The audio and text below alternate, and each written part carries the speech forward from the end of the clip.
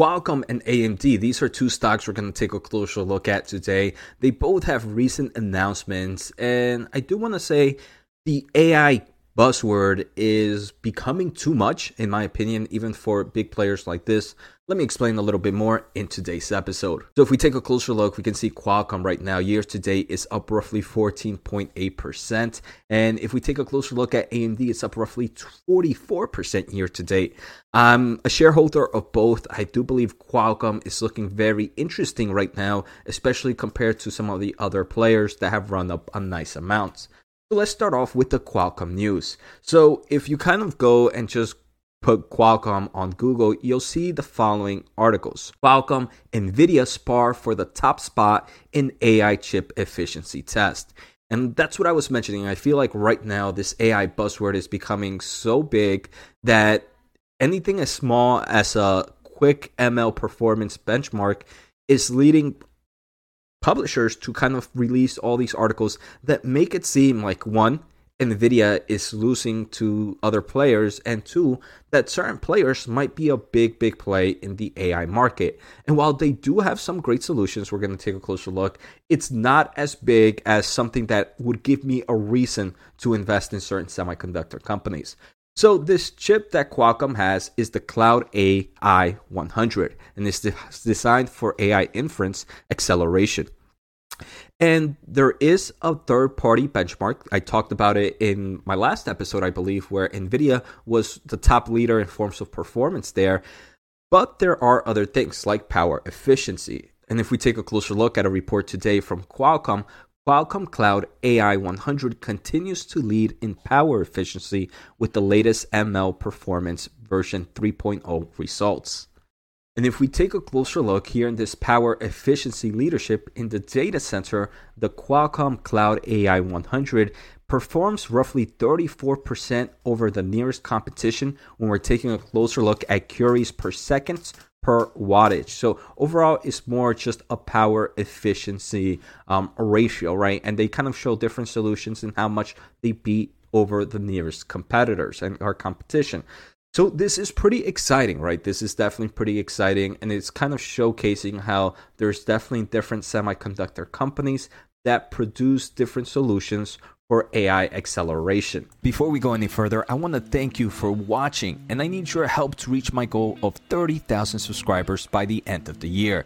So if you can do me a favor, hit that subscribe button and thumbs up. Also, if you want some fantastic insight into the semiconductor industry, join my other channel, Semiconductor Investing and More, where I use my electrical engineering background to break down the semiconductor market. Finally, I want to thank the Motley Fool for sponsoring this video, and check out fool.com/Jose for the 10 best stocks to buy now. With that link, you get a promotional offer for their subscription service. Now, let's continue with today's episode. If we take a closer look, this is the Qualcomm Cloud AI 100. It comes in various modes. You can get them in a PCI Express slot or a dual M2 slot as well, and they have different kind of power configurations. So while these accelerators are pretty cool, and it definitely gave Qualcomm some press, I do want to say the AI 100 is not a product that is going to drive Qualcomm's top or revenue numbers up. But it does show the versatility that Qualcomm has compared to some other players. I don't think many people would have thought that Qualcomm would have made it in the top of the power energy efficiency in some of these AI benchmarks.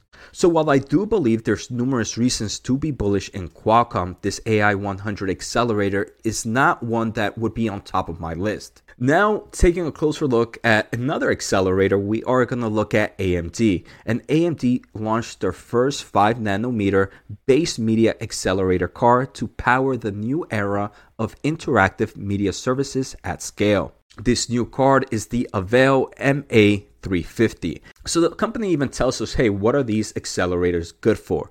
So these accelerators are good for content where you need low latency. And we can see low latency things like live streaming, where you need live broadcasting and live shopping, where you need less than 5 seconds of latency, or even lower, right? There might be even other solutions like live auctions or online betting, where you need something as low as 16 milliseconds of latency, or even ultra low latency when you're doing things like video collaboration or cloud gaming. So they're mentioning that the Intel MA350 is something that can help out with these solutions. These accelerator cards are pretty much like any other accelerator cards. You normally see a few of them packaged into one server rack. And here's another pretty cool slide where they mention where right now on-demand streaming and live broadcasting, which you don't mind if you have some form of latency behind it, that can be run behind a server CPU.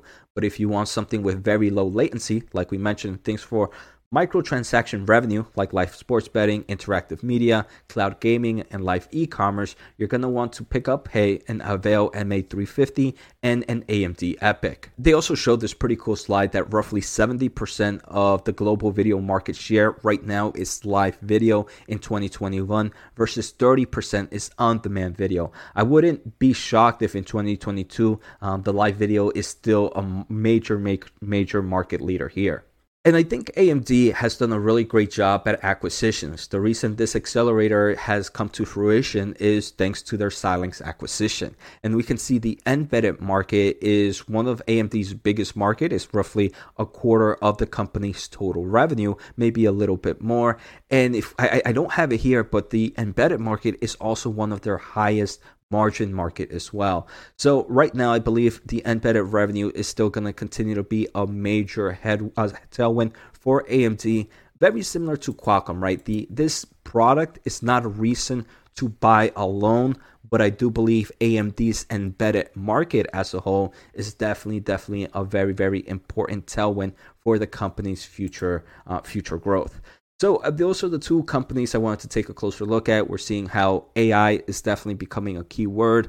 And sometimes, depending on the market, we can see for Qualcomm, right now it might not be something that would really affect the stock price, but it is good press. And it just reminds me, hey, Jose, take a closer look at Qualcomm because they are definitely very diversified or versatile in the types of solutions they provide to their customers.